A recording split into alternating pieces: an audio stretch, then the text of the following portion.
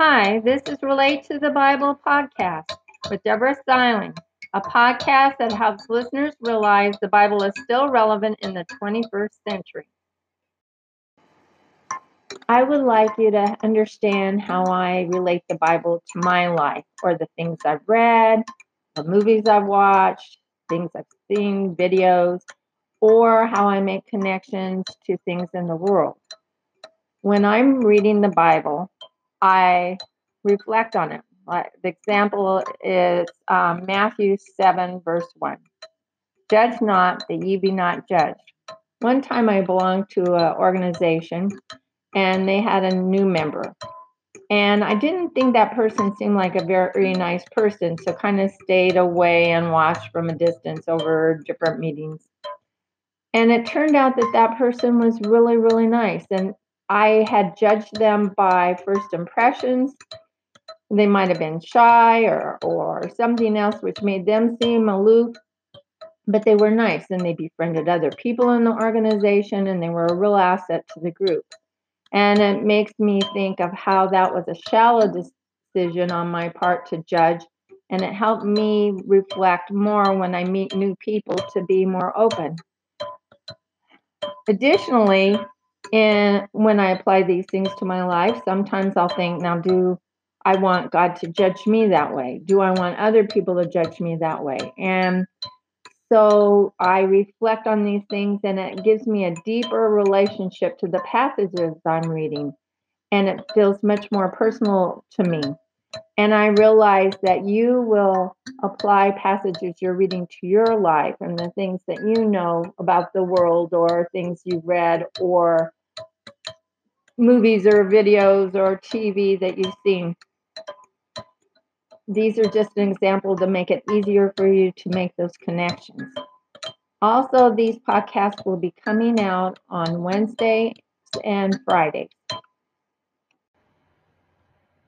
These two Bible to self connections are called Forgiven Though I Get Self Righteous at Times and Puff Up My Ego, and the other is called Difficult for Me to Comprehend Such a Truly Selfless Love of Others.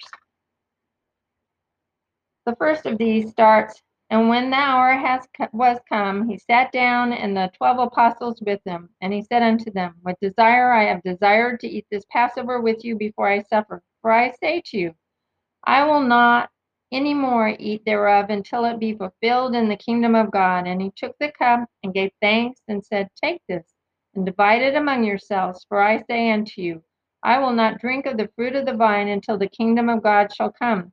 And he took the bread and gave thanks and brake it and gave unto them, saying, This is my body which is given for you.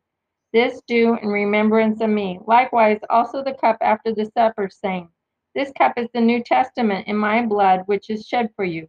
That's from Luke chapter 22, verses 14 through 20. These words are very significant to me each time I prepare to have communion. They remind me of how Jesus knew what was going to happen to him, and he still went through it anyway. Anyway, for me, he gave his life for me, even though I get self-righteous at times and puff up my ego.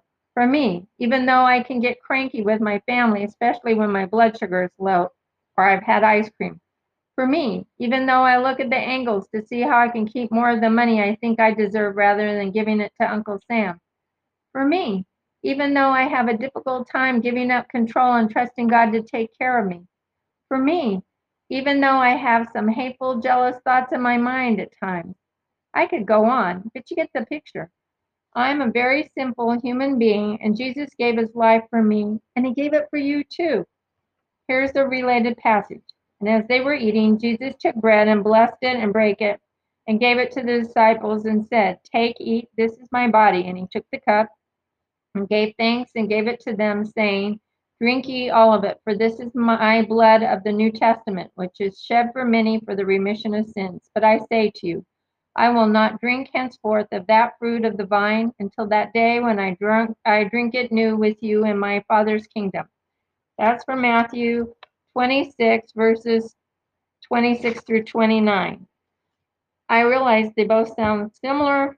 The other one was from Luke, this one's from Matthew. And one of the reasons I put additional related passages is because that it is good for you to hear other of the gospel writers or writers of the Bible that have seen the same things, heard the same things that Jesus did. They saw what he did, miracles and different things, and they report it. And so you hear that somebody didn't just make it up. There were different eyewitnesses and people that have, in writing the New Testament, people talked, some of the gospel writers talked to witnesses that were there at times and recorded all that information. It helps you know by the similarities that these things really did happen and there really were witnesses. It's just not some made up thing. And I told you the second of the two is Bible to Self Connections, called Difficult for Me to Comprehend Such a Truly Selfless Love of Others. The passage, but behold, the hand of him that betrayeth me is on the table, and truly the Son of Man goeth, as it was determined, but woe to that man by whom he is betrayed. That's from Luke chapter 22, verses 21 through 22. I remember times in high school when I thought people were talking about me when they looked in my general direction. They might not have been doing anything at all. I was just very self-conscious, as are many teenagers at that age. I had a difficult time associating with those people that I thought were disloyal to me, whether it was real or just perceived. Amazes me how Jesus didn't just think someone was going to betray him, he knew it.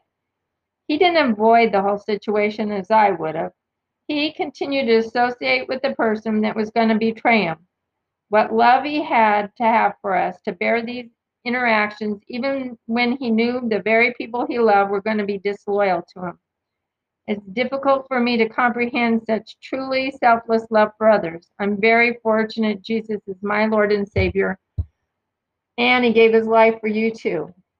So always turn to Christ, and he's there to forgive all the sins that we have had in the past and may have in the future if we ask him to. Thank you. I want you to know that since this is an example of the positive influence God has made on my life through the Bible, this podcast that I shared with you may not reflect all of the whole meaning of the Bible verses and passages I have shared. They're just how this particular Bible verse or passage related to my life and how it makes the Bible more personal to me in my daily walk with Christ. Thank you for joining us at Relate to the Bible. I look forward to you joining us next time, where you will hear more examples of how you can relate the Bible in ways that are especially meaningful to you.